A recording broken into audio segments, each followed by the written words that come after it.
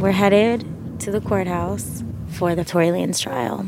I'm thinking about how Megan is feeling today, if she's going to be there, and what the energy in the courtroom is really going to be like. At the end of 2022, we headed to LA to cover one of the biggest trials of the year.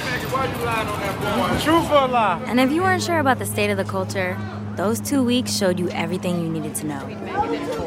The defense says this was actually all about jealousy between Meghan and Kelsey Harris. Not really sounding like a victim to me. She's a strong black woman. That's the... Meghan wasn't the one on trial, but the coverage made it seem like she was. We all know you fucked them. The inherent desire is to vilify this black woman. Every conspiracy, headline, gossip, Like, Instagram Live. If I can't talk to you, shit, I could make more money talking about you. Focused on the intimate details of her life.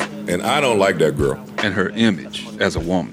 Very low vibrational to me. I'm gonna be real. Megan is being controlled by the industry.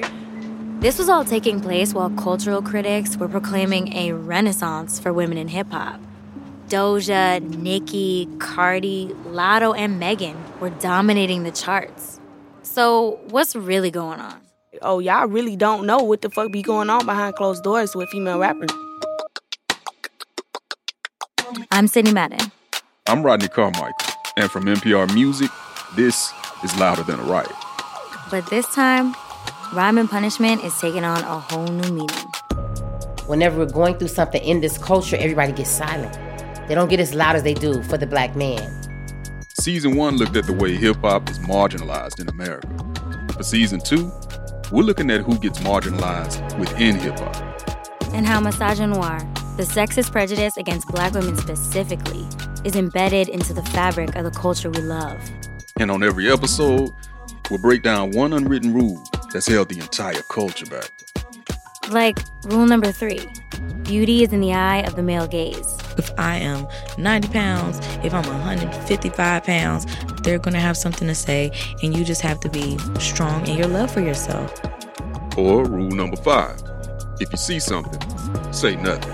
But at the source, there's all this shit going on. People are asking women out. People are giving back massages. People were buying panties as gifts. This is just the culture. This ain't just about women either.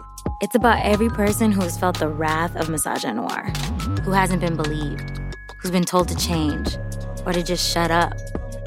Every person who's felt held back by rules like number 6, real niggas go hard. No homo.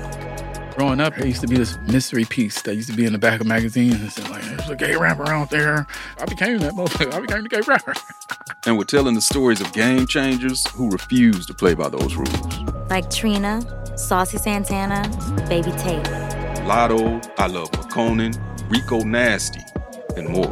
Who is gonna tell us we're the baddest bitch? We have to tell ourselves. And that's why you get the music that you get. This confident, cocky ass shit that the niggas can't stand. They hate it. Hate it. It's not for you, bro. Listen to Louder Than a Riot Season 2, starting Thursday, March 16th on Apple Podcasts, Spotify, or wherever you get your podcasts.